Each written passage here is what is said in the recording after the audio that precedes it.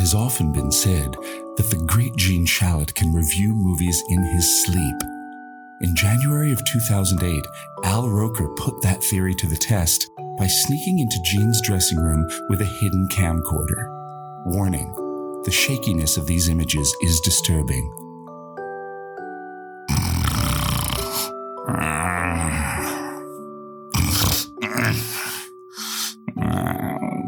Cloverfield. More like Grover peeled. Because the creature in this fucking thing looks like a skinned Muppet. 27 dresses. More like 27 messes. Because that's how many times this sickening shit show gave me diarrhea. Mad Money. More like go fuck yourself, Diane Keaton. Coming soon. This summer. At theaters everywhere. Opening weekend. Rated R. Welcome to episode 68 of Opening Weekend. I'm Jason O'Connell, and I am once again joined by my dear friends Fred Berman and Dan Matissa. And this week we travel back to January 18th, 2008, and the release of Matt Reeves' Cloverfield, the J.J. Abrams produced handheld shaky cam monster mash that ruled the box office while giving audiences seizures from coast to coast. Also, as if to assert that Heath Ledger's accidental overdose was not the biggest Hollywood tragedy of the week, Katherine Heigl's 27 Dresses and Diane Keaton's Mad Money were also released. Did I like them, you ask? Only time will tell. But first, Fred and Dan, where were you boys in mid-January 2008? Wait, Heath Ledger, is it Keith? Heath Ledger. Yes. Yeah, Keith Ledger. Did Keith You Partridge, stupid. Did Keith Partridge die this week? Did Heath Ledger die this very week? He died 3 days after these movies came out. He died January 22nd, 2008. And is it still a mystery? Is there still mystery surrounding it? I remember there was at the time. But someone blamed the Olsen twins, namely me. They were with him, or one of them was with him. They were at fault, clearly. No, he had back problems, and I don't think it was ever considered to be anything. Yeah, I don't know, from a stunt or something. He was on medication. He was on he was basically, addicted to painkillers for something Well, anyway, God bless you, Heath Ledger. You were great. He was amazing. I know, it was very sad. I remember them. I remember sitting in our old apartment. You had already moved out, and I had taken over your room, right? It was 2008. You were living in another part of Astoria. And I remember being on that computer that you bequeathed me, the one that you left me, and doing some sort of other, doing emails. And I remember it was like I bequeathed you the computer? Did you bequeathed him? Queen bequeathed? Queen bequeathed? Your old one. I think you had gotten, oh my God. I think you had gotten like a Mac or something, and you had an old PC that you left me. Yeah. And so I had moved out. You had moved out in 2006. Oh, so this was right after the famed. Oh, in 2006 I moved out. Yeah, you moved out. How do I remember your life? You are so much good. better than you. You are good. And that prompted the famed "I scream boo to the rafters." Yes. The great line I'll never forget for the rest of my life. And how was it going for me having moved out? How was it going for you in there? I missed you, but it was fine. It was going all right. It was going all right. But it's not about, this was just to say, it's one of those remember where you are moments. Like I really did. Somebody was like, Heath Ledger just died. I was like, what? And I remember going, for some reason, I was on the Daily News website. Whoever goes to the Daily News website, but I was reading the report on that, and it was, You must have been devastated. Yes. And I mean, he's such a big fan of Dark Knight. But Dark Knight hadn't come out yet. That was the great tragedy, I'm an idiot. Right? That's right. He came out posthumously. Right, of course. He never got to see the film. Nobody knew. You'd seen the trailers, and it was like, at first it was like Heath Ledger is the Joker. That's ridiculous. And people were really, negging on it. But, and then there were a couple trailers out, and it was like, oh, wow, the laugh was chilling, and you got a glimpse of his face. But really, that was it. You'd only seen a couple of photos of him. So that kind of built up the mythology around it. So where were you? I mean, I love Heath, but I love you guys more. Where did you go? Oh, that's when you moved in with your girlfriend at the time. Yes, and I went over to a different part of Astoria, only a few blocks away. But it's amazing with New York, you can move a few blocks away and then months go by and you don't see each other. But we still hung out, I think, with a fair amount. We did see each other a good amount. I saw you all the time. Yeah, I would still come over to the Sharma Shanty. You guys would come over and your apartment. You had a nice little apartment there. It was nice, and these two lovely. I don't know if they're still with us, but this lovely older couple who were my landlords over there. But they turned out to be sneaky little. They turned out to be these sneaky little. What? I moved. Fuckers. Say it. They're fuckers. That's the word we're all expecting to come out of your mouth. Thank you for putting words to the emotion. So I moved to a different apartment in the building at one point, and at that time he said, "Oh yeah, it'll be this much money." And then the lease came. He's like, "No, it's actually this much. This is what." And I had already moved my stuff in. What? And so it was like, wow, your word is not your bond. Wow, you are a no Sharma P. Sharma, a swindler. Yeah, you're no Sharma P. Sharma. And we had a big argument about. But this is what happens in New York. You got it. People who are thinking moving to New York, get it in writing. Get everything in writing before you move your stuff in and paint the place and get ready. That's good advice everywhere. Just so you know, anybody listening to this in Des Moines, you should still get a lease. Before you listen to this podcast, get it in writing. Transcripts will be available from Damon. Oh, God. But you were already in there, and I don't understand. I don't either. I still go back in my head and I go, wait, did I agree? Was it that? And yes, it was. We agreed to a different rent. Not the first time. The first time his word was his bond. Okay. When I moved within the building to a different place, he was like, yeah, you can move upstairs and it'll be this much. It'll be a little higher than what you're paying now, but it'll be this much. Great. And then the lease came. He's like, no, actually, it's not this much. This is the amount. After I had already moved my stuff in. And the lease had been, quote, prepared by the lawyers or whoever.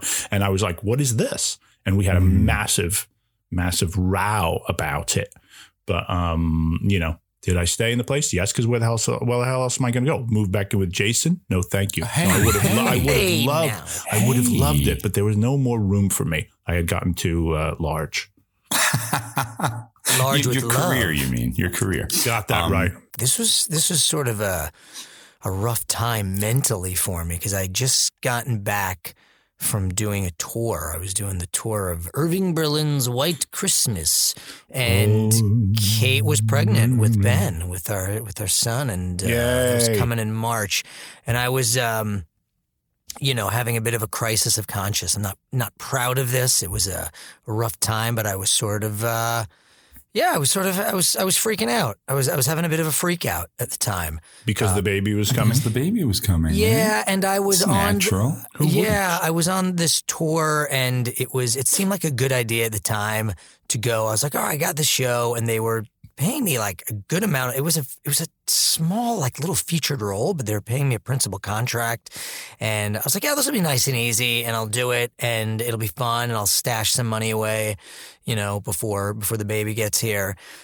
And it wasn't a great experience. I didn't have fun really. It was short. It was a short tour, and it was very lonely. It was everyone was very, very young. And who did you play in that? I played the two main guys. I can't remember. They're like agent friend. He's like a New York wheeler dealer. I literally had two scenes, and they were very funny scenes, but like that was it. So it just seemed like easy. I can't remember the character. Was this the tour of the Broadway show, or the show that eventually went to Broadway? No, it was a different version. It was directed by Jeff Calhoun, who's lovely, but it didn't do well. It was actually one of the only shows I've ever done where it was like universally panned. Every city we got to, the reviews were like, no, it's not that great of a stage show. I mean, I had a buddy who was in the Broadway, and he had a similar experience. He was like, this was not a good time. Yeah, it was weird. There was a whole concept that they put behind it that it was like being filmed on a Hollywood soundstage. So they just had all like the IATSE guys or all these guys like, moving scenery all the time on stage. And I think the audience was just very confused. And finally, by a couple weeks in, they just sort of like cut all that. But it was just being on I had no one to connect with on that tour because everyone was like young and single and they were like, ew, you're married? You're having a baby? That's weird. That is gross. Let's put it that way. I mean, they have to envision, as soon as you say, yeah, I'm having a son, now they're envisioning you. They're envisioning the moment of conception, and that no one wants to envision that. That's sexy. That part's the sexy part. You think so? All right, you're right. Talk about a white Christmas. No. Yeah, it was. Oh Lord! Snow. Yeah, so it was rough. I had a tough time on that, but then I think around this week we'd started Lamaze classes. So that's fun. Getting into Cool. it, yeah. Oh my gosh! And that's all the sort of the breathing your way through. So was the plan for this is going to get too personal? Was the plan for it to be no what's the whatever drugs? Yeah. Oh no. Oh, so it was drugs plus Lamaze was the plan, not just we're just going to just do Lamaze. Yes, drugs plus Lamaze. Yeah, no, it was. Yeah, no, it wasn't going to be like completely natural, like out in the woods or whatever. With the, Why not? Yeah, I mean we could have, but she was going to do the drugs plus lambada method, which is a little different than the Lamaze method, but the baby comes shooting out. We were actually going to do the Persis Kambada. Drug plus Persis Kambada. Yeah, from Megaforce. That's called the set of Megaforce. Drugs plus Persis Kambada. That's the method they employed. I'd put on the blue bandana, and as the baby comes out, I go, the good guys always win. That baby came out like that flying motorcycle, just flipping over, airborne. Go back, folks. Go back and listen to Ben. episode. What was that? Episode 6. 6. Wait, is that right? Or don't Yeah, even go 6. back. Just watch Megaforce. Go back and watch Megaforce. It's a lot more fun than a couple of the movies we're going to talk about.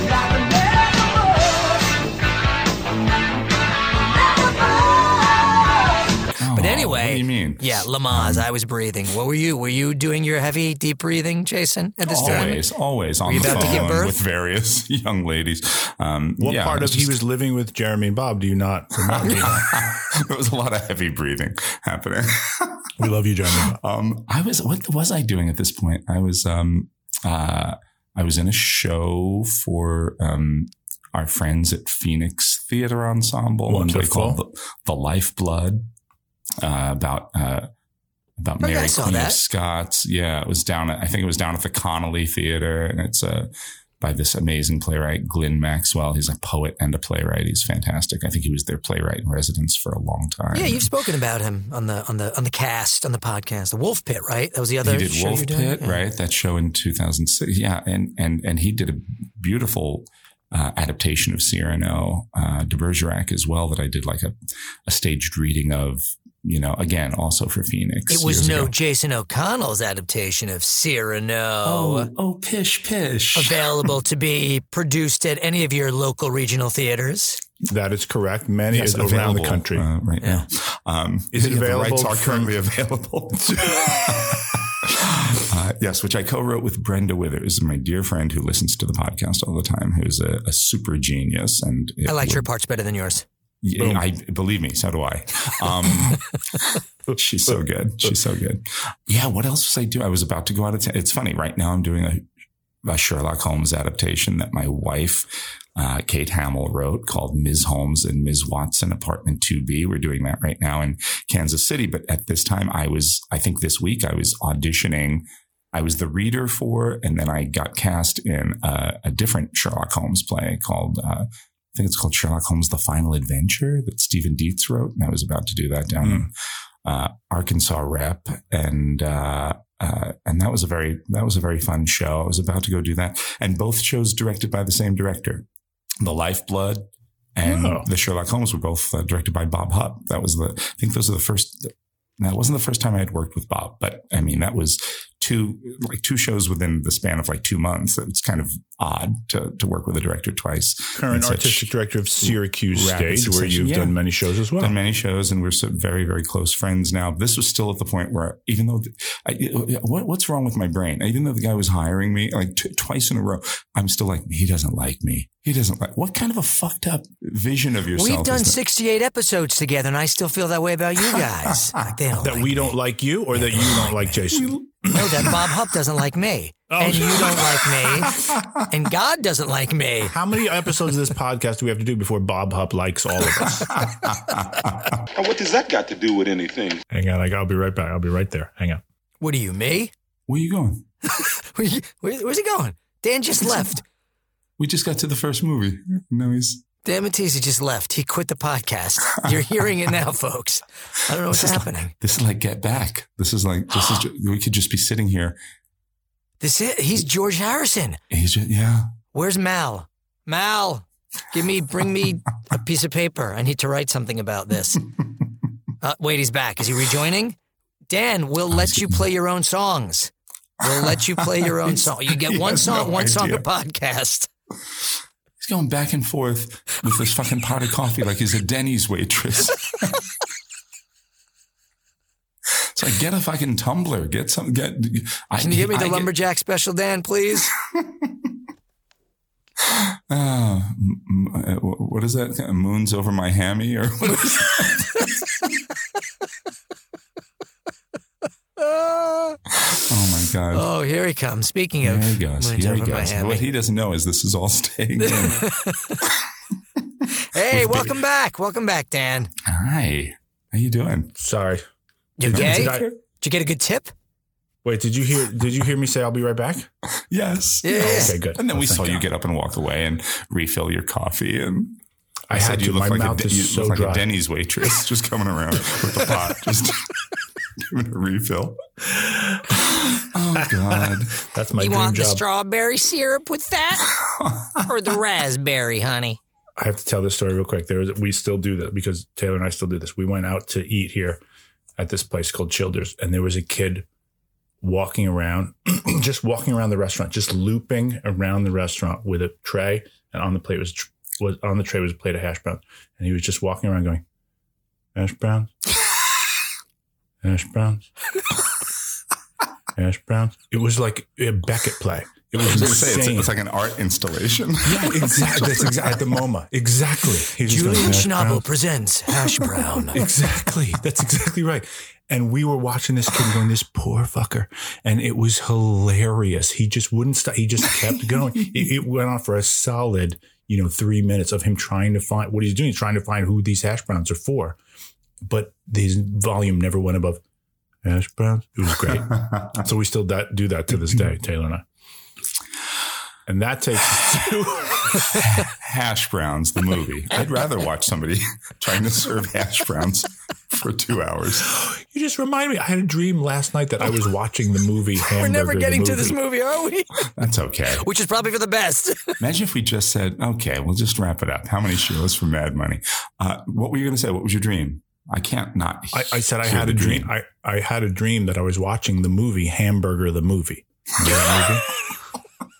Wait, was that David Naughton? Was he in that? Am I making that up? I couldn't tell you because whoever was actually in it, I don't think showed up in the dream. Oh, wow.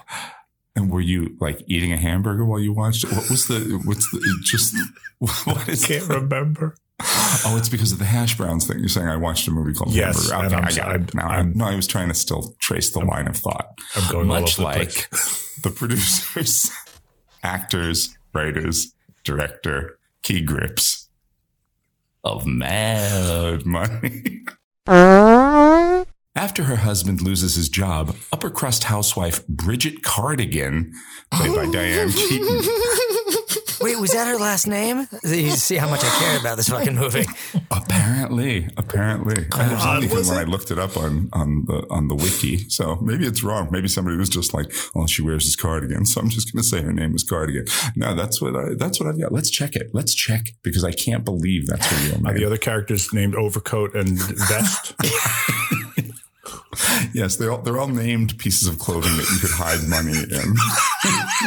Someone actually tuned into this podcast because they're like a huge fan of Mad Money, and they're like, "God damn it! I just talk about the movie." Hey, okay, all right, we're going to. All right, after her husband loses his job, upper crust housewife Bridget Cardigan, yes, real name, played by Diane Keaton, is forced to take a job as a janitor at the Kansas City Federal Reserve. Okay. Spotting a weakness in the bank's security system, Bridget convinces her two new friends, Nina, played by Queen Latifah, and Jackie, played by Katie Holmes, to help her steal a fortune in worn-out bills that would have been earmarked for destruction.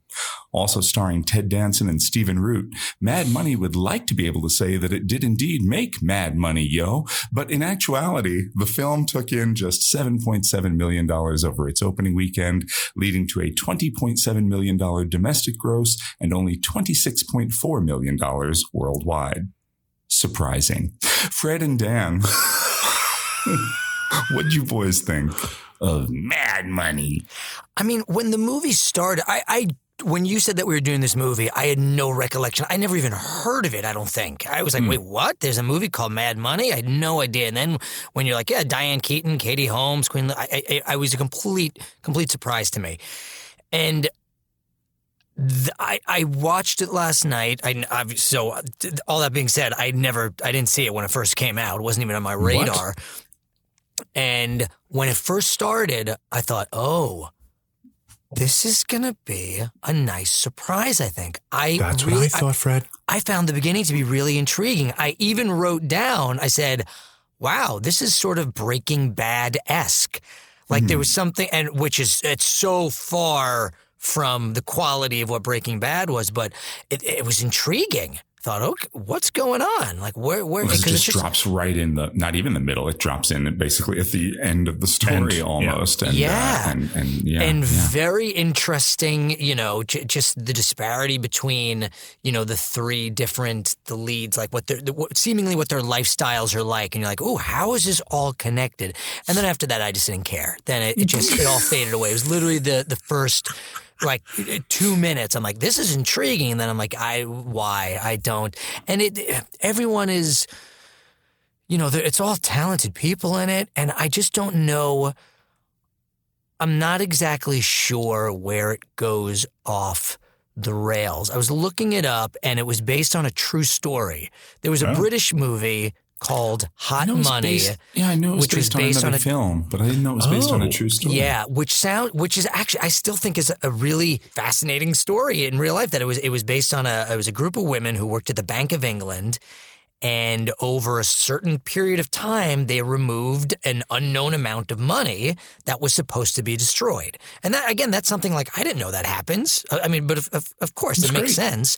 But, the whole premise is that, this money needs, it's all old extra money, and it needs to be shredded. So these women are like, well, why don't we just keep that money and use it for ourselves? Which is like, yeah, that makes sense if you can figure out a way to do it. And the fact that it really happened is sort of amazing. And apparently from what I was reading, like no one knows, except for these women who are keeping mum, no one knows the exact details of the theft, of how it happened. That's great. So that, to me, like that, so many possibilities. Like that could be a really, really cool sort of dark story too. It's a terrific idea.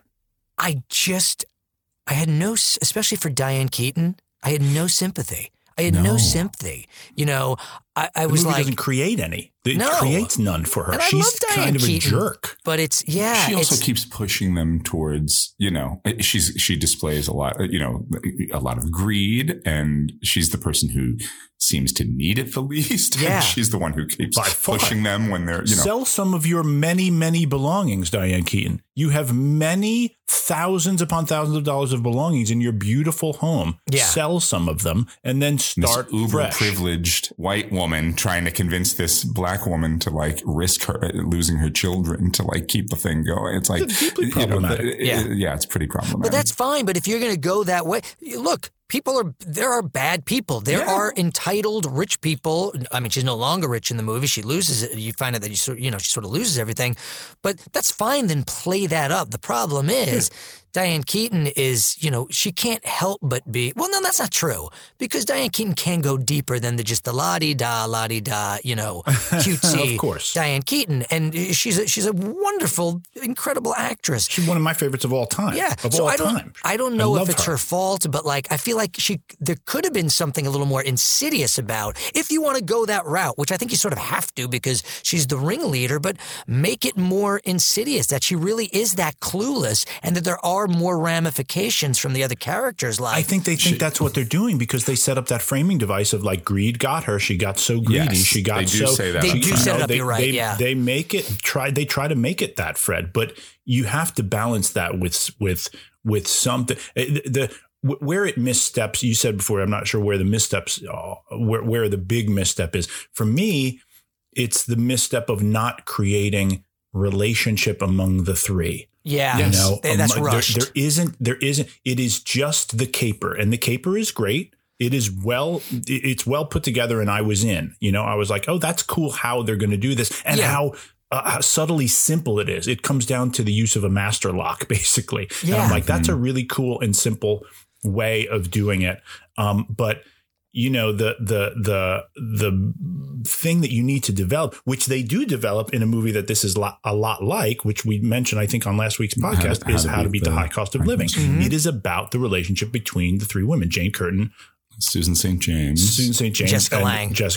Yeah. And if you haven't seen that movie, it's great, but it's their relationship and their other relationships in their lives. This movie doesn't do that. It's just the caper. Then it's the caper going wrong, which they solve in pretty, fun and order, but in short order. And then it's just about, we need more money. Yeah. And it's not about their relationship. And you could have mined that for so much great juice, and they don't do it.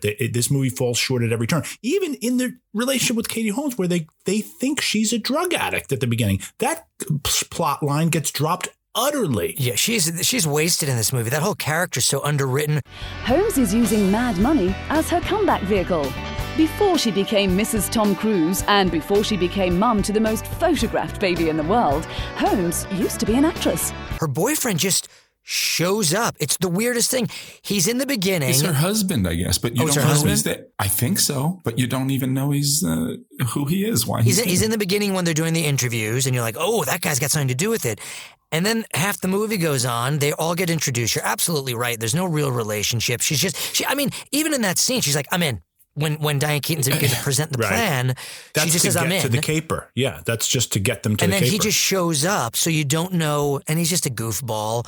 The closest thing to a relationship building, part of the script is Queen Latifah and the prison guard, and they have some sort of nice moments. They have lovely stuff. Their stuff is my favorite stuff in the movie. But there was just no stakes to it, and it's set up. It seems like the stakes could be so high, and like the urgency to all this. They must and be so high. They need to be so high, and they're not. It really is just off the cuff. Like, oh, I think we could do this. Oh, let me get two other people I work with who we know nothing about these women. When the caper comes, we know just the archetypes. We know single mom, just trying to keep her head down, do her job, and kooky girl who dances at work. That's all we know. And who also apparently makes Rube Goldberg designs on her side job, which never comes up until the end, where she makes like this crazy Rube Goldberg thing to blow up the trailer. What? Yeah. She's like, they're supposed to be painting her as like a hidden genius. And it's like, okay, well, you have to, who has a sixth sense about things. And it's like, but it's so thin. It felt like so much is left on the cutting room floor in this movie. That's exactly what I was going to say. It feels like it was like, maybe it was just edited to shreds, but I think so. But you kind of have to. I mean, the movie's more than long enough. It's not like, why is this only 45 minutes? No, it's like, it's a normal movie. It's funny. You guys said, for me, that was the big thing at first, was how quickly we jump into the caper and how little we know about the women. And like you said, Dan, there are no relationships there. It's just about getting to the mechanism, the Rube Goldbergness of here's putting a plot in motion. It's like Ocean's 8 or something without any kind of context or character. Or fun. It's Ocean's 3. Ocean's 3. But you guys said, oh, Diane Keaton, she's so wonderful. I literally wrote a note saying, is Diane Keaton the worst actress? And I only wrote that because they telegraph everything. It's so obvious they're committing a crime. I watched Diane Keaton for 3 seconds pushing the janitor's cart. I'm like, what the fuck you got in your pockets? I'm like, I mean, I can't believe that they don't like peg them as bank robbers immediately. They're constantly like making faces at each other and, and the eyebrows raised and winking and laughing and do a little kick and like, hey, I just stole some money. And then they go into a bathroom stall and loudly laugh and stuff money down their pants and talk about their crime on company property. Now I've got 2 reasons to love Control Top. I gotta get myself some boring underpants. I know. I bet Victoria never had this particular secret.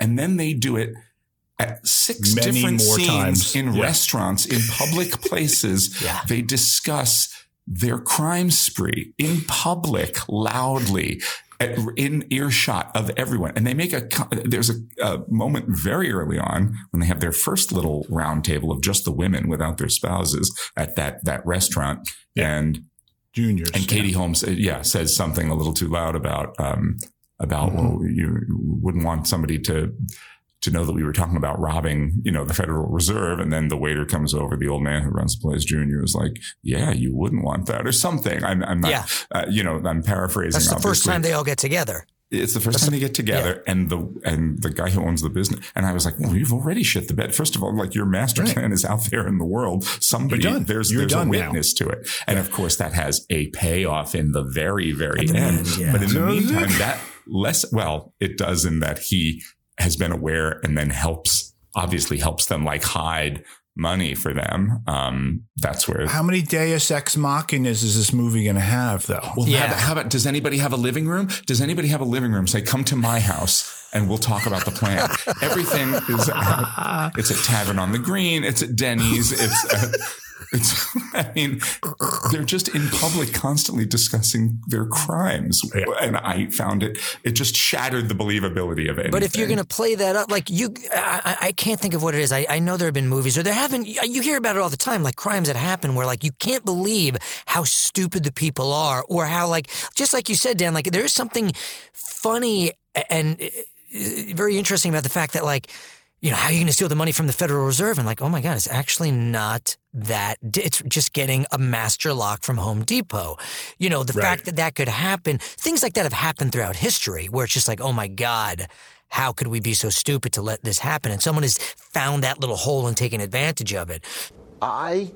So you could play that up more, but I feel like that it's going to be a smarter and a darker and a more satirical script to do that. This doesn't do that. It's just like, this is fun. Let's throw money. You're right, Fred. And I thought that too. There's a darker script, a more sort of, maybe a more farcical, but certainly a more cynical script in this same material, especially what else happens in 2008? What's about to occur? If they had a crystal ball or if they had made this movie a year later, you have the financial collapse and you use that as material and use that as fodder. And you wish that it's like, oh gosh, they almost sort of forecast it. It seems prescient in that way that it's like, it starts with like this wealthy upper middle class, couple being like, where's all our money? Where did it all go? Like to see somebody who had gotten taken in by a Madoff or something, like a privileged person driven to an extreme, so or with Lehman Brothers or with,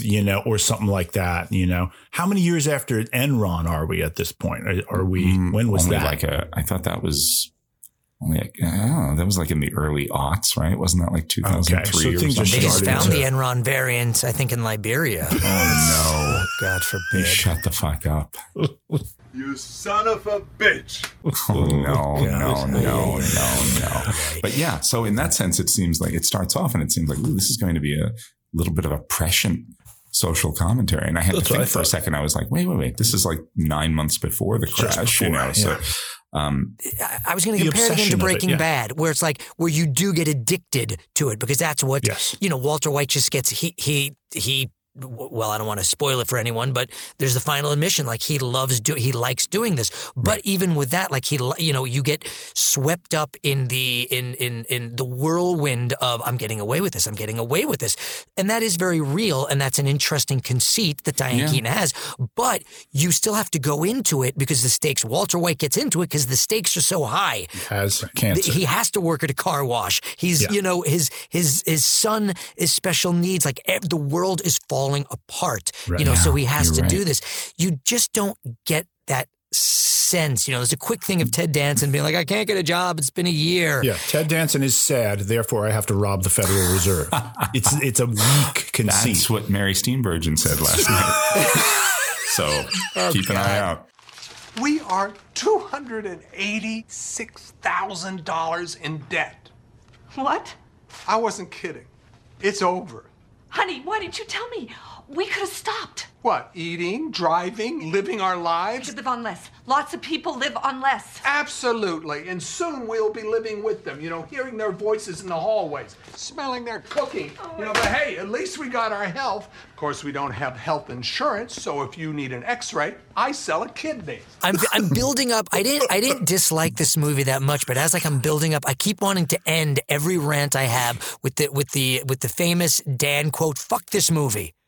I want to talk. Fuck this movie. I mean, a little bit though, because it doesn't. You know what I mean? It's like it doesn't do anything masterfully. Even the conceit. And it was directed by the woman who wrote Thelma and Louise, Callie Khouri, but she didn't write this screenplay, and I wonder if that's part of it. I don't know. I don't recall had she directed other things, major stuff prior to this, but I wonder if she had a hand. We know from Jeff Rodkey, screenplays go through many manifestations, and who knows how many iterations away from the screenwriter's original screenplay this was, but I can't imagine she didn't have a hand in it somehow. But ultimately, I think I really feel like this fell apart because you know how a movie tells you, it says we're going to, in the editing, because we're going to set this thing up and then do nothing with it. Well, I think we should keep going. Oh, no, sweetheart, that's a bad idea. Yeah, he's right. That wasn't part of the deal. We were supposed to just, get what we needed and get out. I think we need more, right? I could use more. No, see, don't get greedy. See, that's how people get caught. Exactly. I think we're asking for trouble. If you're going to set a rule, you follow the rule. If you're going to set a logic in motion, you follow that logic to its conclusion. But what you can't do is pull the rug out from under it and then have us going, huh? And that is precisely what the ending does. You have, Christopher Shooter McGavin. Christopher, he's wonderful. He's wonderful. Christopher McDonald, I want to say. Yeah, come in. He's great in everything. As a Deus Ex Machina number one, the tax attorney who's going to try to save them. And he basically, says, you got no proof. Let these three women go. And then the IRS guys are saying, but we're still going to tax them so that they'll end up with nothing. Okay. But he saves them and gets them off. But then you fast forward to another Deus Ex Machina, which is, I guess, Junior has been helping Diane Keaton. Are we to assume that he's been helping her squirrel this money away the whole time, over the course of the however many years they've been embezzling? And so I don't know. I feel like this is like a 3-month story, but it might be 3 years. I have no idea. So they've learned nothing. There is no upshot. The whole thing of like, no, this is going to clean you out. You're going to have to get jobs again. You're going to have to live smaller. You're going to have to go back to some version of your formal life. That's not true, actually. They've been, all of the money is still there and it didn't clean them out. And we're going to throw it up in the air and rejoice. It's awful. The ending is awful. I was like, how dare they do this ending? Just to give a smile on our faces. It does the opposite. If they can't track how much money was taken and they have no proof that any money was taken, and the Federal Reserve says, as far as we know, no money was taken. What money is the IRS taxing and how do they know? Just money that was spent that seems like they shouldn't have had it? money that so, Katie do you know Holmes' what I mean? husband invested, I guess, is but that's the only paper trail, but that's only a part of the money. So it's like even that makes no sense. Stephen Root is great, by the way. We got to mention Stephen him. Root's He's the always one great. person He's in it always who's terrific great. because he's playing it just arch enough. And he has depth to it. He has something really at stake. I never thought that I would ever say this in a million years in any conversation. Can we just move on and talk about 27 Dresses? Yeah, that's fine. That's actually translation. Fine. Fred's bored by me. He's bored no, by not my at all. analysis. I'm bored by this. When you said earlier, when you're like, do we need to talk about these movies? Watching two of these movies, I actually thought about that. I said, I don't know if we need to talk about these, but you know what? I really want to talk about 27 Dresses now. Okay. I really want to talk about it. I want to watch it. I want to enjoy it again. I won't go that far. No, I said after 20, I don't want to jump the gun, but after 27 Dresses, I'll tell you my thoughts on it, but I thought I never need to see that again. Between the choice of Mad Money and 27 Dresses. If you had to watch Mad Money again, that's interesting. Let's do 27 Dresses. Let's Sheila this then. 2 Sheilas. That's what I have too. Yeah, exactly. It just dropped in this conversation. It dropped. It might have been higher. It was an empty shell to me, so I couldn't give it more than 2. I feel bad. I think you're right. I think a lot of things happened on the way to and through the editing room and through the various studios and producers and we'll talk about with 27 Dresses because I read a lot of stuff about that. Exactly what Jeff Rodke was saying. I think I get the impression that there probably were a lot of hands pulling and prodding and who knows. I'm sure everyone went in with the best of intentions. It just, But you know what? But editing is one thing, but to me, it's the content that lets it down even more than the editing because I can't believe, I kept thinking of the Ocean's movies and I kept thinking of like how a Soderbergh would do this. And you watch the thing play out and you see it, you see everything in the eyes of the actors, but nobody's telegraphing anything that would get them in trouble. And to me, it feels like the movie is from stem to stern, like from talking about maybe committing the crime to committing the crime to the aftermath of the crime and the discussion. It's all, I'm like, you'd be caught now. You'd be dead now. You'd be arrested now. The content of the scenes is what deflates from the whole thing for me because I don't believe that there's any real tension or stakes there or that they could get away with this for 3 hot seconds. So Holmes used to be an actress. To me, I'd be willing to go with the movie as a silly take on a caper movie if the relationships worked. And there are no real relationships to speak of in this movie that have any depth.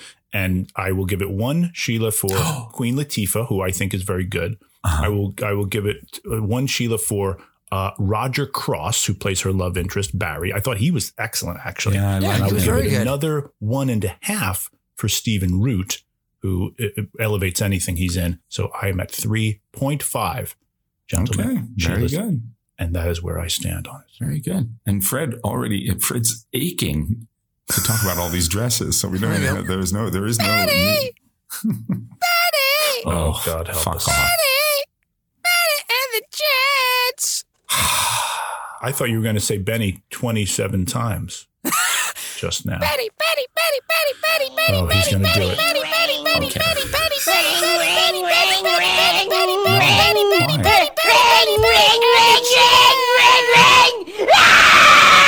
Jason found a sound clip of some fucking creature from hell. It's funny because it winds up sounding like Gollum, but that's not what I was looking. I was just looking for. I thought it was Danny Torrance or something. Right. I thought it was Danny Terrio. I'm sorry.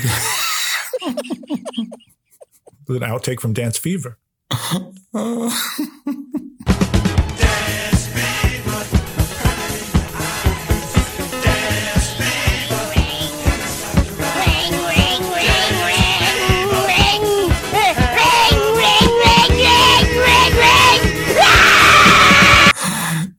27 Dresses. Or romantic comedy for dummies. Katherine Heigl. is perennial bridesmaid Jane, who always puts the needs of others before her own, making her the go-to gal whenever someone needs help with their wedding plans. So when Jane's younger sister, Tess, played by evil sentient mannequin Malin Akerman, snags the man Jane secretly loves, played by the man Dan outwardly hates, Ed Burns, Jane finds herself questioning her role as a wedding junkie for the first time in her life. Meanwhile, a handsome reporter, played by James Marston, sees Jane's unusual story as his ticket off the bridal announcement beat. 27 Dresses was a considerable hit, earning $23 million over its opening weekend, on its way to a domestic box office of $76.8 million and a worldwide haul of $162.7 million. Fred and Dan, I think we know how I feel. How do you guys feel about 27 Dresses? Well, it's funny, Taylor and I watched this together. She was kind of in and out, but she watched most of it with me. And one of the things that we noticed right off the bat, a lot of crew neck T-shirts.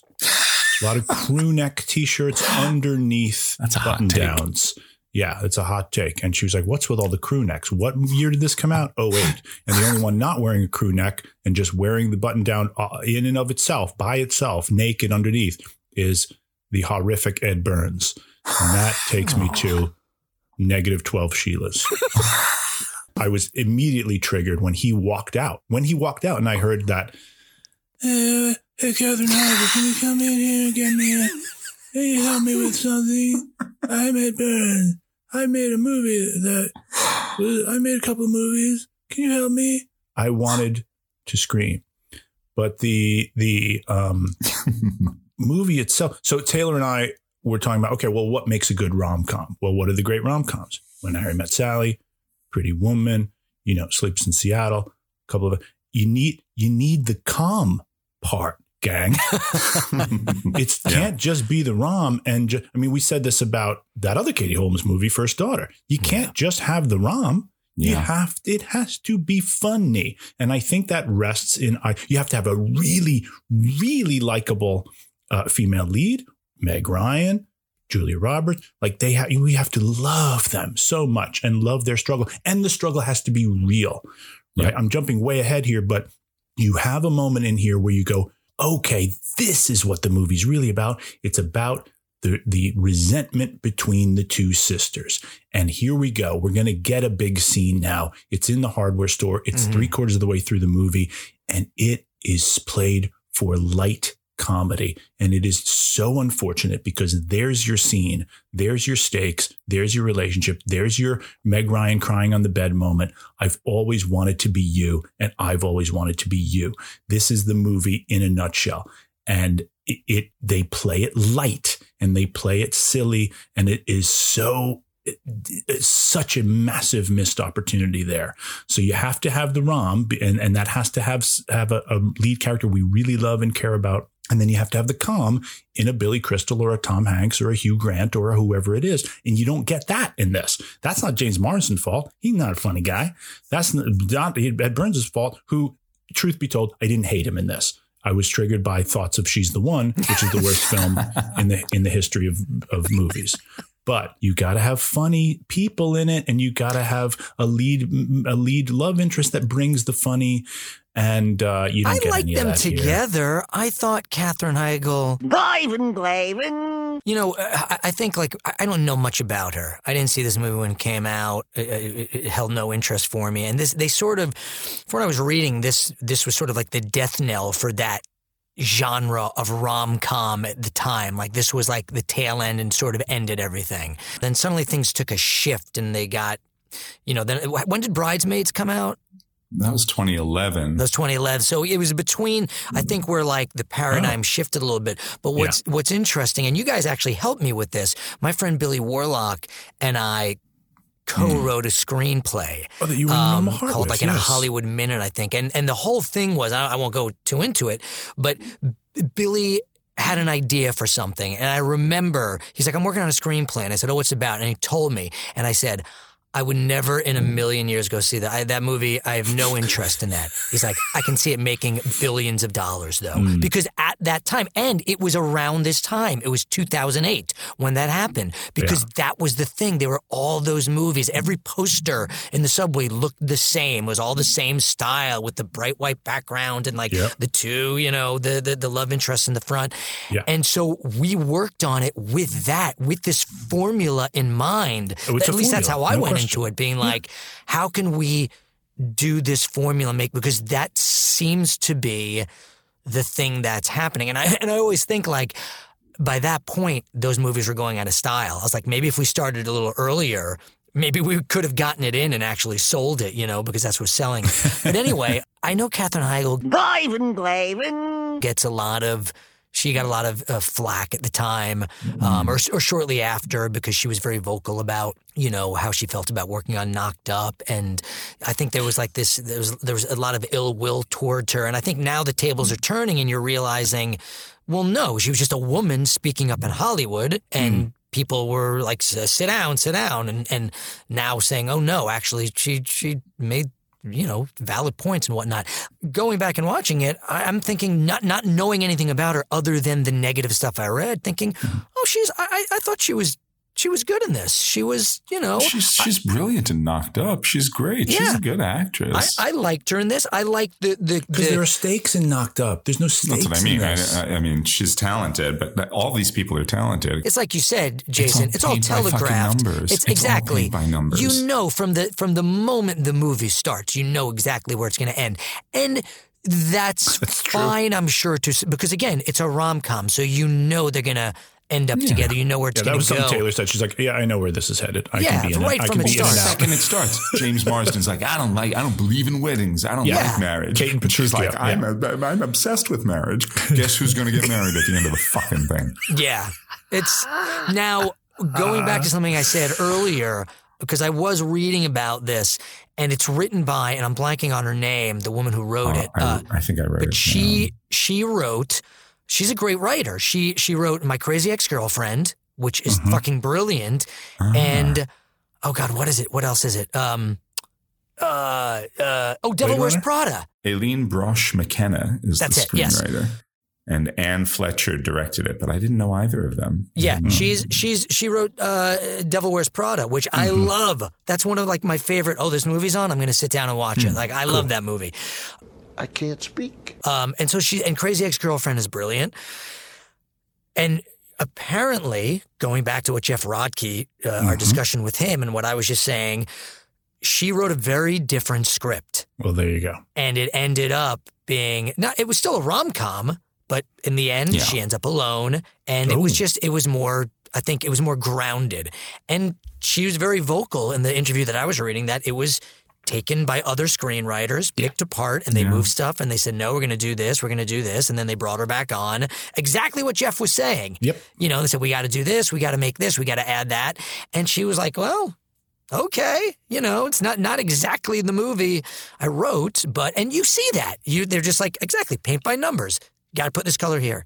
Kate and I kept saying it's written by ScriptBot 3000. It is definitely, it's like a computer program that says, now this goes here. Now, I mean, it's, no fault, because this is how screenplays get put through the grinder when a studio is looking for a product, you know? So it really, the reason it's so bad is because it goes out of its way to tick every box, however inorganically, that you find in these movies, right down to the, oh, I love this song. Benny.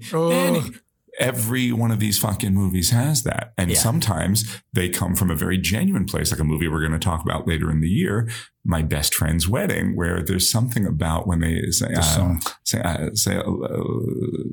little prayer from it. Yeah.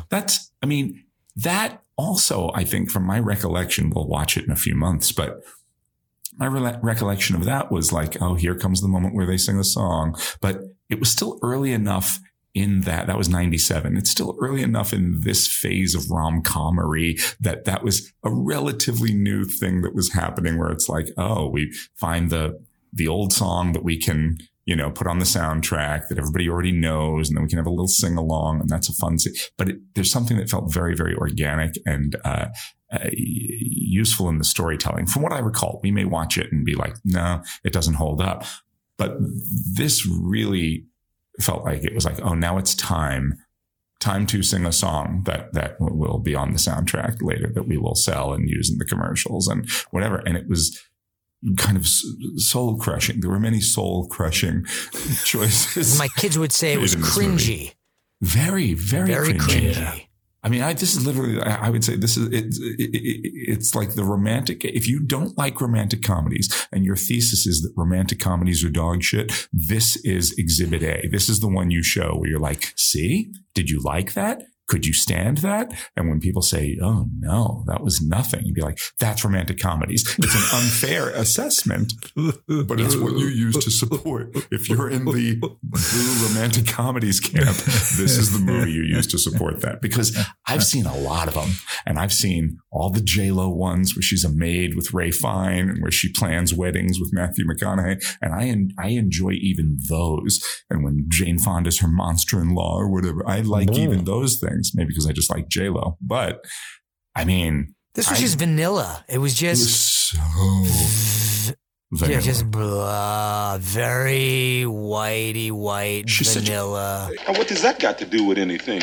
I think Kate said this. If this is the story of two sisters, the title should be The Doormat and the Sociopath, because that's it. It's like Katherine Heigl is an unbelievable doormat through the whole thing. Here's a person for whom this movie could have been written and could have worked and could have elevated it, and it's Jane Greer. Judy Greer. Judy Greer. She's fantastic. Every time she's on screen, my two favorite moments are the smacks in the movie. When she smacks Katherine Heigl in the beginning, I openly guffawed.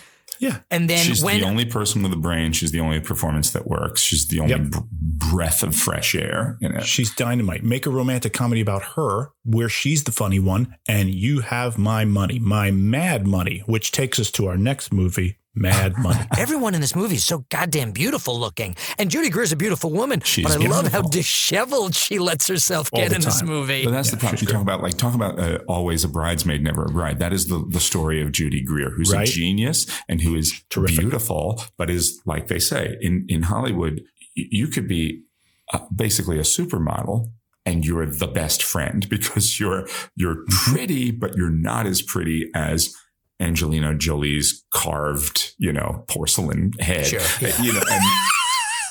but that's the thing, right? That's what they say. And Judy Greer is always the secondary or tertiary character. And she is in everything. Even when she's like a mom in Jurassic World or like, the ex-wife in Ant-Man or any of these movies. I mean, she's got a deep filmography, and I'm sure she's a very wealthy Arrested woman. Development.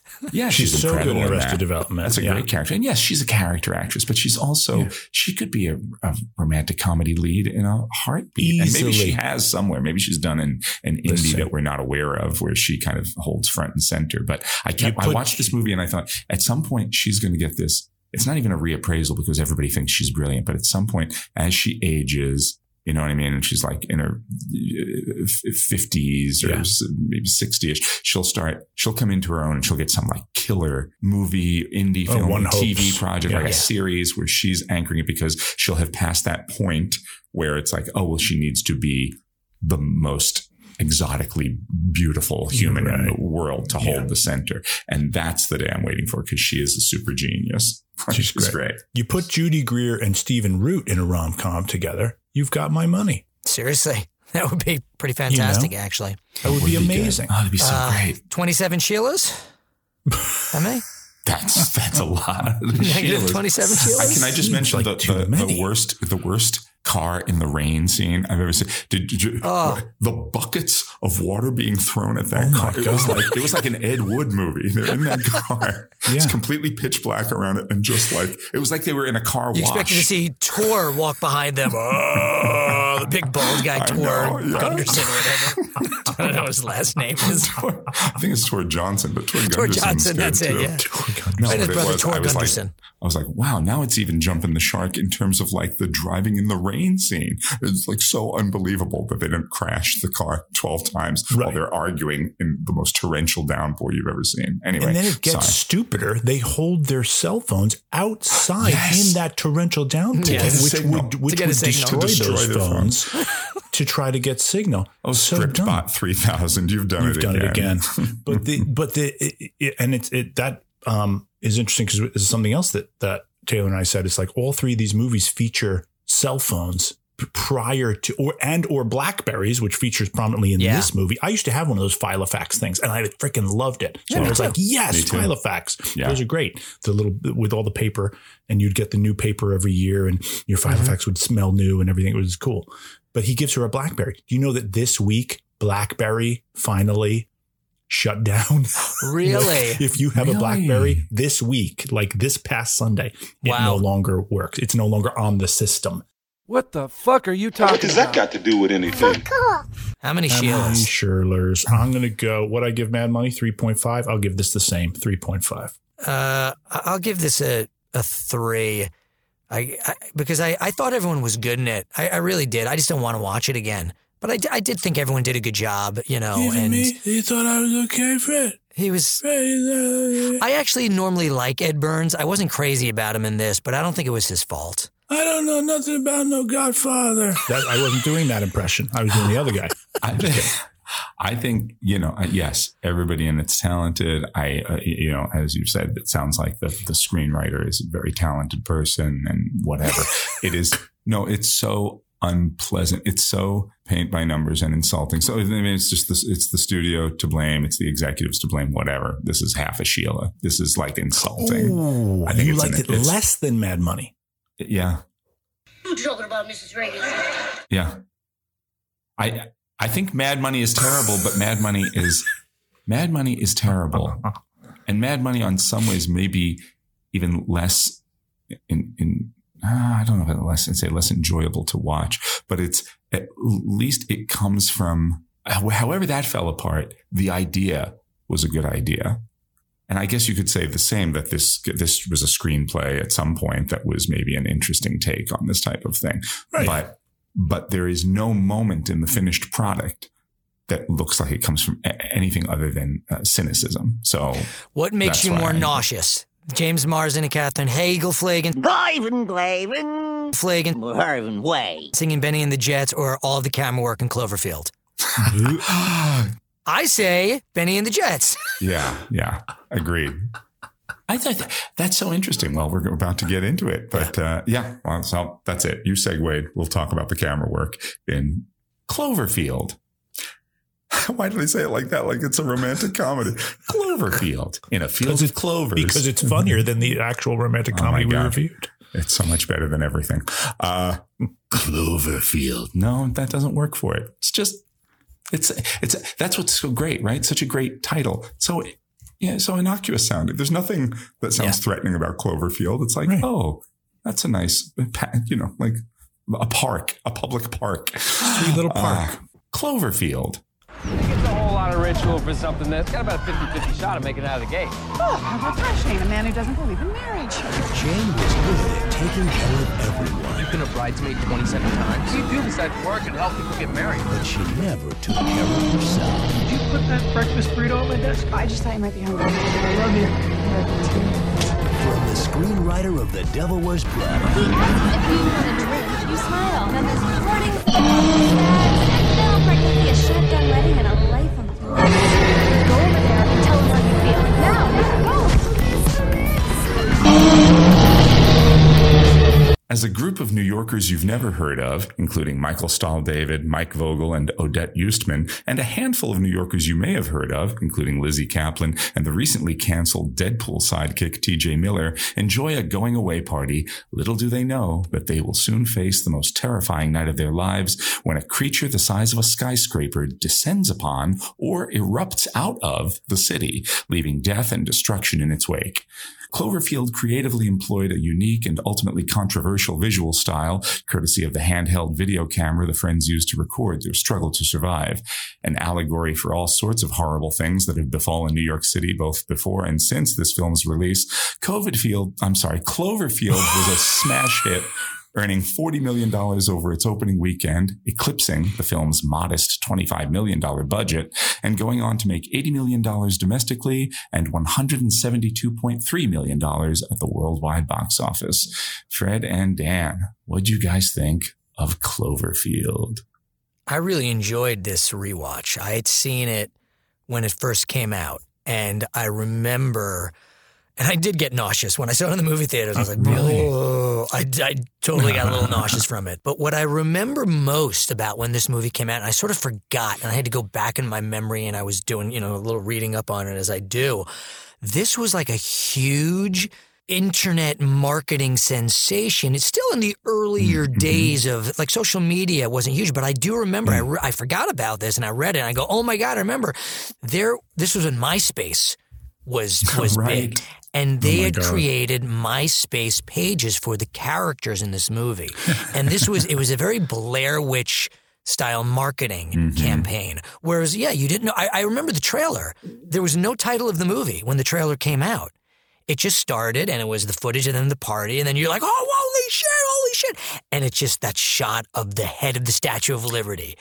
And then it just ended. And you're like, what the fuck did I just watch? There was no movie. It wasn't like coming soon. There wasn't directed by. It was just that. And it was, what is this? And it was one of those first viral trailers, I guess. And no one knew what it was. And then like things would slightly leak out. Oh, I think this is J.J. Abrams has something to do with this. So you're like, oh, okay, this, Lost. So there's going to be some big mystery. And then the MySpace pages but you're like, what the fuck is Cloverfield? What does that mean? And they never really explain it. And you sort of assume that it's just sort of like, Project Cloverfield. That's what the government does. They'll choose some random name. And I think it might be the name of a street or something, but it's very random. But that's what I remember going into it, just like really having no idea what this was going to be about. And I probably as I saw it in the theaters, because I think I did see it opening weekend. I went by myself. I think at that point, maybe I knew a little bit more, similar to Blair Witch. By that point, they were leaking out more information. That being said, when I saw it in the theaters, I remember liking it, but I remember getting very excited, but I wasn't blown away, and I don't remember why. It might have had to do with some of the, there's some things have to be slightly exposition-y just by the nature of, there's got to be a lot of talking because, like, oh my God, why are you doing this? And you're, rather than, there's a lot of telling rather than showing, and maybe because they're figuring out the, the device of it, of that handheld, the footage thing. But, and I think at the time I thought maybe everyone looked, I was like, wow, everyone's really pretty, and I didn't really buy why he was going across town to rescue this girl. So there were a few things that sort of stuck in my craw. I found who I didn't realize obviously at the time who knew who T.J. Miller was at the time, but I remember liking I forgot HUD. He was in it. Yeah, I had no clue. I was like, holy shit, that's T.J. Miller. I remember like, well, okay, maybe he's being a little too jokey here at times. Anyway, all that being said, that really didn't bother me this time. I really, really enjoyed it. And looking back, and I'm thinking, this is a great monster movie. Is it perfect? No, there's something, like I question some of the stuff by the end. I actually didn't question his reasoning for going to get the girl. I bought it this time. It's very interesting that the moment that the lights go out and the earthquake comes, that second is right after, I think his brother says, for you got to forget the world, forget the rest of the world, hang on to the people you care most about. Something like that. When all the chips are down. It's like the last thing that is said before the world changes. It's the like before the planes hit the towers moment, right? It's like it's the last thing. And he clearly, he loves this woman, and he's like, and And what is the end game? Are they going to be able to get out? Is this the last day of their lives? So I could understand it. I don't know that I had a hard time understanding it when I first, or empathizing when I first watched it, but watching it this time, I was like, yeah, it seems crazy. But when you love someone and you just want to get to them because maybe this is your last chance. Nothing else matters. Literally nothing else matters in that moment. And so I bought it. Yeah, I thought it was a really cool way to tell a story. It was, like a modern version of it was like our Godzilla, which is also great too, that he's going to Japan, is like it's so funny. Yeah. Which is great, and I just loved the whole conceit, and I love how, I was telling Ben about it, and I'm like, the first 15 minutes, you have no idea what this movie's about. You don't know what's going on. You're like, this is boring. There's some cool Kings of Leon and Spoon music in the background of this party. But like, what's going on? Everyone's very good looking. What's happening? And then, obviously it's, it's a post 9/11 movie, and there's some shots that are very on the money with that. Yeah. But I didn't find them over the, no, it's great. Yeah, I really liked it. I thought, and I bought it all. The real fear of just like, holy shit, like what is that? What is going on? My name is Robert Hawkins. Approximately 7 hours ago, something attacked the city. You found this. If you're watching this, then you know more about it than I do. Lizzie Kaplan is the best part of the movie. I think she's great. She's the girl. And I remember that scene in the theaters where she gets like, attacked by the parasite thing, whatever. Yeah. And then she fucking explodes. She explodes. Yeah. That scene is horrifying. Yeah, that scene is up there with, the alien shooting out of John Hurt's chest. That is a horrifying scene. That's as good as anything in The Thing or any crazy, like, fucking weird monster horror movie I've seen. Yeah. It's as off-putting as the end of Mad Money. It's as off-putting as the Benny and the Jets sequence. It makes me as ill as those sequences. Glavin. I'm not big on this movie, you guys. I'm sorry. Wow. That's okay. I apologize. I'm sorry. To me, it's nothing but trouble. No, I'm kidding. It's far better than any of the movies we truly loathe. But the shaky cam conceit, this is my second time seeing it, and I think I liked it better the first time. But this time, I don't know what it was. Did you see it in the theater first time? No, I didn't see it in the theater, and I didn't. This was one of those movies that a Jeremy or a Bob or somebody would say, you got to see, you haven't seen Cloverfield? Come on, you got to see. It missed me. It went past me. It went by me. And I kind of was like, what is the, it's going to be like A Day After Tomorrow. Yeah, I don't need to see that. It just went by me. Then I saw it years later and I remember going, oh, okay, cool idea, well executed. On this rewatch, I was like, I think it's because I'm elderly now. I think it's because I'm among the aged and I can't follow what's happening. I literally am looking at the thing and going, I don't know where we are in time and space. Oh, really? I don't know where I don't know. It's just a frustrating movie to watch for an elderly person. I can't. I'm waiting when will my soup be ready? When can I do my next crossword puzzle? And when can I watch the next episode of All Creatures Great and Small? I like things that are slow moving. I like a pace that I can follow, and I don't need a shaky. Today I don't feel like being elderly. I think the monster is cool. When the 1.6 seconds when we actually see it. But I like that. I like that you don't see him all the time. No, I like that Phil as an idea. Tippett, by the way. Phil Tippett designed the monster, designer of the Rancor and many other creatures from Star Wars. It looks a lot like the Rancor. Tip it over into a steady camera shot, and then I would be. I'm sorry. I'll show myself out. The fun. One of the fun shots. It's a very sort of Aliens James Cameron shot. Is when they shine the light on the creaturies coming through the subway tunnel. And I was like, ooh, that's neat because I can see something clearly. Yeah. And it's coming. As soon as they're like, oh, let's get the nightlight. You're like, oh, what the fuck? No.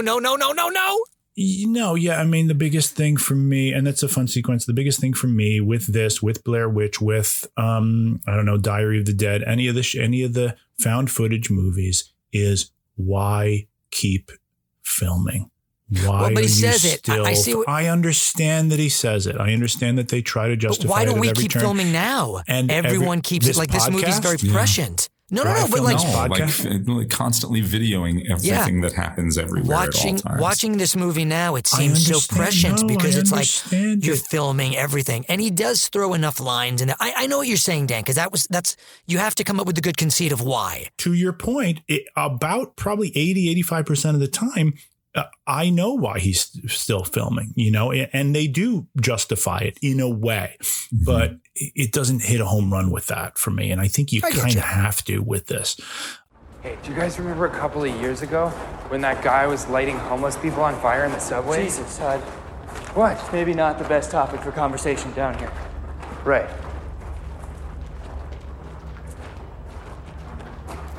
I just can't stop thinking how scary it would be if a flaming homeless guy came out of the dark right now. I'm just saying. Sorry. But I like the conceit of, I got to get to my loved one. I got to get to the one who is. And I actually think that the weird thing of the Coney Island video continuing to come back in, I think that actually kind of works. I think it's brilliant. I think it's a brilliant storytelling device to cut back and forth to that. Exactly. You're exactly right. It's a lovely storytelling device and it actually works for the movie. But did you notice the last shot at Coney Island? Something's. Is it the Nathan's hot dog contest? Yes, exactly. If it is, because that would be scarier than anything. If you look on the corner of the screen, that the last shot is them on the Ferris wheel, and you see something crash out. It's like right in the corner of the screen. Something flies out of the sky and crashes in the ocean. An alien? Well, I think it's sort of. The idea is like, is that what this thing is? Is that where we're landed? Is it something falling from the sky? I didn't catch that. Kate did a deep dive online after we were watching it, and we both loved it. And there's something called, I don't know, it's called Clovipedia or something. I mean, like you say, all the conspiracy theories and all the stuff building up to the film. But then there's a whole deep well of mythology surrounding it and surrounding the sequels. And I didn't go down the rabbit hole. There's de facto sequels. Cloverfield, 10 Cloverfield Lane with John Goodman is like, it has so little to do in some ways with this movie, but the Cloverfield Paradox. Yeah, there's a couple I don't know things. anything about. I have not seen those. I don't know anything about it, but there's a whole deep well of mythology surrounding this thing. And I think what she read is that supposedly they think it's a satellite that crashed. That's what the ship that gets capsized at the beginning was like. It was like a mission to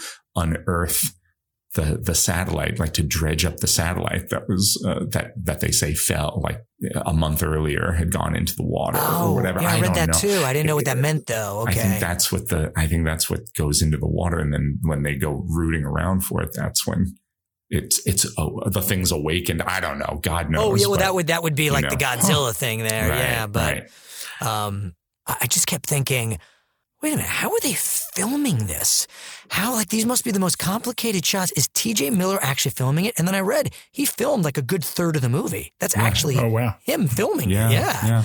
Which makes sense. I mean, how else could you do it? And sometimes he falls down with the camera, drops the camera, and that's all real. Like a lot, not all of it, but I mean, I'm sure some are like, and now you're going to drop the camera here for good purpose. And I think they do that. I think they do that pretty beautifully. Some of the moments where the camera goes to an odd angle. It doesn't happen a lot, but oh no, this is a private conversation. And you can tell the camera's just like kind of filming part of the floor or part of the cabinet, and you're hearing something that, in the first scene, like, I don't want to talk about this on camera, but we're still getting it recorded. And then of course that moment, the really horrific moment of finding that the girl, and she's got that kind of spike through her shoulder, and they have to lift her off it. And it's like, well, we need help. So he puts the camera down for a second, and there's a concrete block just in front of the lens, so you don't actually see. That would be a rated R movie if they had done that. I think it was very, very clever. Lots of very, very clever touches. I think it's very efficient, the film. I think it's, I think it is. Yeah. I think it's really well done. The camera work I don't think it bothered me when I saw it in the theater too. I think this is only the second time I've seen it. Maybe it's the third. I'm sure I know I saw it in the theater. I know I own the DVD, so I must have gotten it and watched it at least once then. And then, I think this is probably the third time I've ever seen it, but I remember always liking it. And this time I think I liked it maybe more than ever. And I thought I wouldn't. I thought either the special effects would feel too dated or that the conceit would feel too dated or something, but it just didn't for me. They really get a palpable sense of panic going through. God, you really buy it. You know, do you feel like it traffics in the 9/11 panic? It's exploitative? But that was the word I couldn't think of. I didn't find it. I wanted to say that before. I didn't find it exploitative. Okay. I think it's a meditation on it the same way we say things like, you know, I know I've said the Dark Knight is, I always say is like one of the first true, a lot of people say, oh, this is the first true post 9/11, you know, war on terror kind of, you know, allegory movie. That's not true. There are others. And this is the same year as the Dark Knight, right? Cloverfield, but it takes a few years to really synthesize the experience and have it show up in your films. But there are films before this, like I think Spielberg's War of the Worlds, which maybe we'll talk about at some point next week with the Close Encounters episode. I think that's a great movie. Most of it. I think it's like maybe 2/3 of a really great movie. And I think the most incredible stuff. Tim Robbins shows up. That's where it falls apart for me too, but I'm sure it may come up at some point. But I agree with you wholeheartedly there. But the 9/11, the anxiety of that day obviously is shot through this entire thing, but is also shot through War of the Worlds. And the absurdity of it, right? The what's happening, we don't understand what's happening. And having the naivete that surrounding that, like, oh, what could this be? Although in this movie, you're like, what the hell is that? And then 2 seconds later, the head of the Statue of Liberty comes crashing through a skyscraper. So, I mean, the stakes jump through the roof immediately with this. You're not sitting there wondering what's going on for very long. I mean, you don't know what's a monster. But that is actually that Statue of Liberty crashing downtown and the head of it crashing into whatever street they're on downtown. And they do linger on that shot. And that, I think, is the strongest shot in the movie because the Statue of Liberty's eyes look sad. Yeah, right? It's awesome. Which they always look sad, right? But you know when you see a decapitated Statue of Liberty. I think JJ saddened them up for this. I think he's like, you got to make her look sadder. There was one tear that they carved into. I was going to say the other post 9/11 movie this kind of reminds me of in some ways, and it seems so odd, is Love Actually. What the fuck are you talking about? What does that got to do with anything? No, because the opening really of that the same movie. The opening of that film is Heathrow Airport and talking about 9/11 and what happened on 9/11 and how none of the calls from the planes were about hate. They were all about love, and how in that moment that oh my God, this might be the end moment. What we really think about as human beings is love. And I think that it comes to me because I buy that character will cross a war zone to get to this woman because for love. And in that moment, it doesn't really, all that matters is getting to her. All that matters is telling her. And that's why it's so beautiful. The very last words of the movie are, I love you. I love you. And then everything goes dead, goes black. They finally say it in that final second. Spoiler alert. Look at me, guys. Look at me. Look at me. I love you. I love you. I think that's great. That ultimately, I think like all the best movies, and you're going to call me crazy, I think this is a movie about love. And it about is. It's not crazy. It is about that. It's kind of the visceral. Well, because that's how it starts and ends. And it's just sort of, it's like the journey of these two people, you know, which I didn't get in the first watching. For some reason, when I first saw it, I didn't understand how long and deep their relationship was. It was like, well, you just met this girl tonight, or it seemed like something very quick.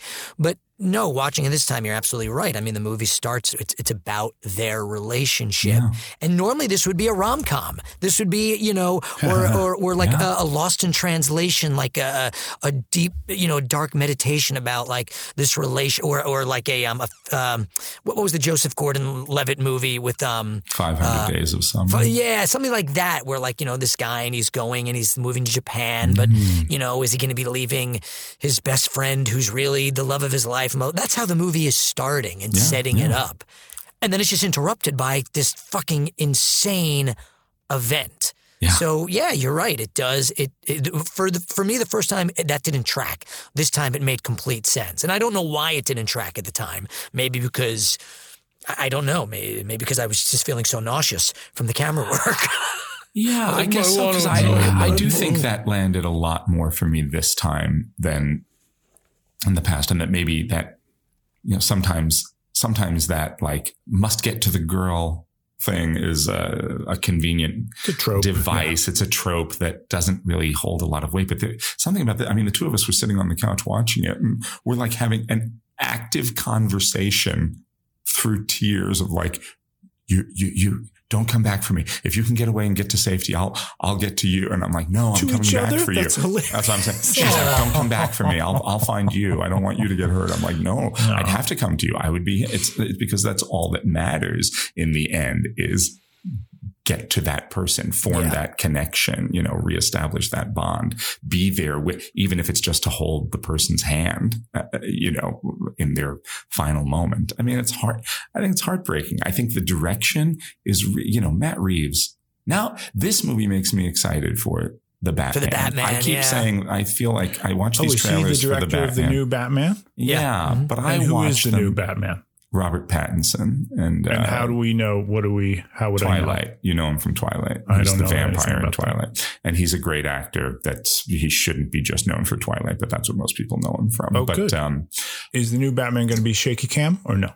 No. But my point is, I think he's a really, really talented and very assured director. And this is not normally my jam, these kind of disaster monster movie things. I don't really care one way or the other, but I thought this was done so well and so creatively. And I thought it would have aged more poorly because it's the last gasp of the camcorder. We talk about like, oh, hey, really they carry that thing around in the street. It's not a phone. That, now with a phone, sure, you buy it. You're like, okay. Or that you could make a Cloverfield today, which is like, okay, we got cell phones. Yeah, we got iPhones from all over the city, like iPhones that were found in the wreckage and piecing together a narrative from that, from a bunch of different perspectives. Mm-hmm. This is what they had at the time. They went with it. It's almost like I forgive it a lot of the like, would they really film that? Would he really carry it around? Would he have not just thrown it and like just run for his life? That's where I'm willing to give the movie that grace because it's like, well, that's what it's predicated on. So it's like, as long as you kind of keep me going with the, no, I got it, or drop it every once in a while, pick it up, be like, no, it's got to be documented. I can buy that from that character. And I think it works really well, but it doesn't bother me any more than like when I see things in The Office where it's like, well, would they be filming that conversation right now? Would they have access to that place? Yeah, I'm like, I go with it. And of course, that's a comedy, so you have a different kind of leeway. But it did not bother me. And the shakiness never bothered me. Although I remember at the movie theater, signs up being like, please, if you have a heart condition or whatever, please be careful and you're at your own risk. It was like that kind of thing. I remember that as well. So many people were having seizures watching it. And I guess on a huge screen, it's probably harder to take than in your living room. But that's what she said.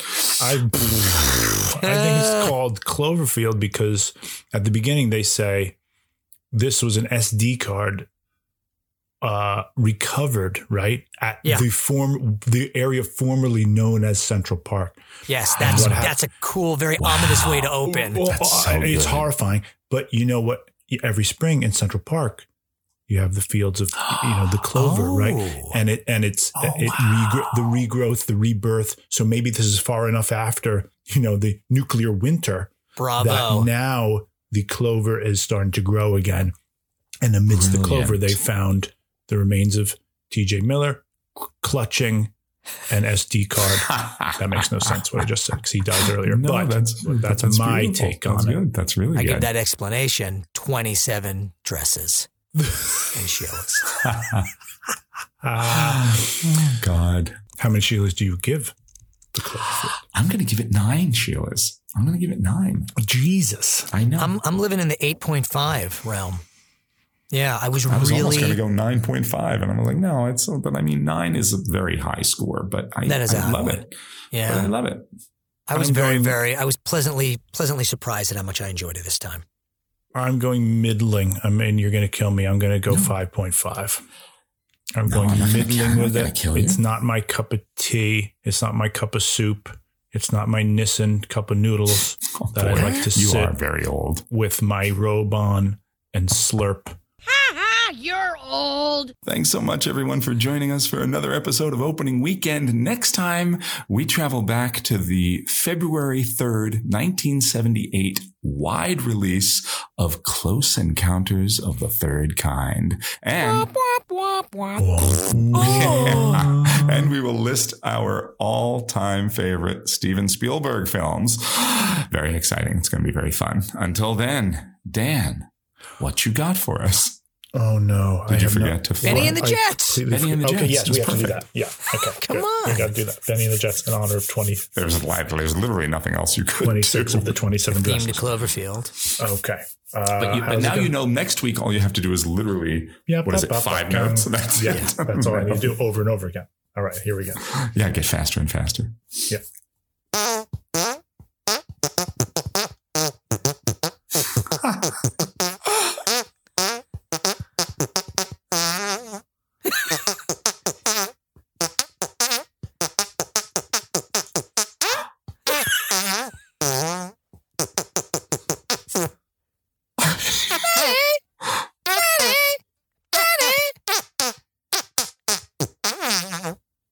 Oh, God.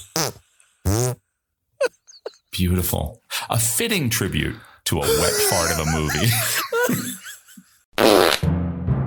The Opening Weekend podcast is produced by Jason O'Connell, Fred Berman, and Dan Matissa, with editing by Jason O'Connell and sound mixing by Fred Berman. Additional help and technical support provided by Ethan Duff. Thank you for listening.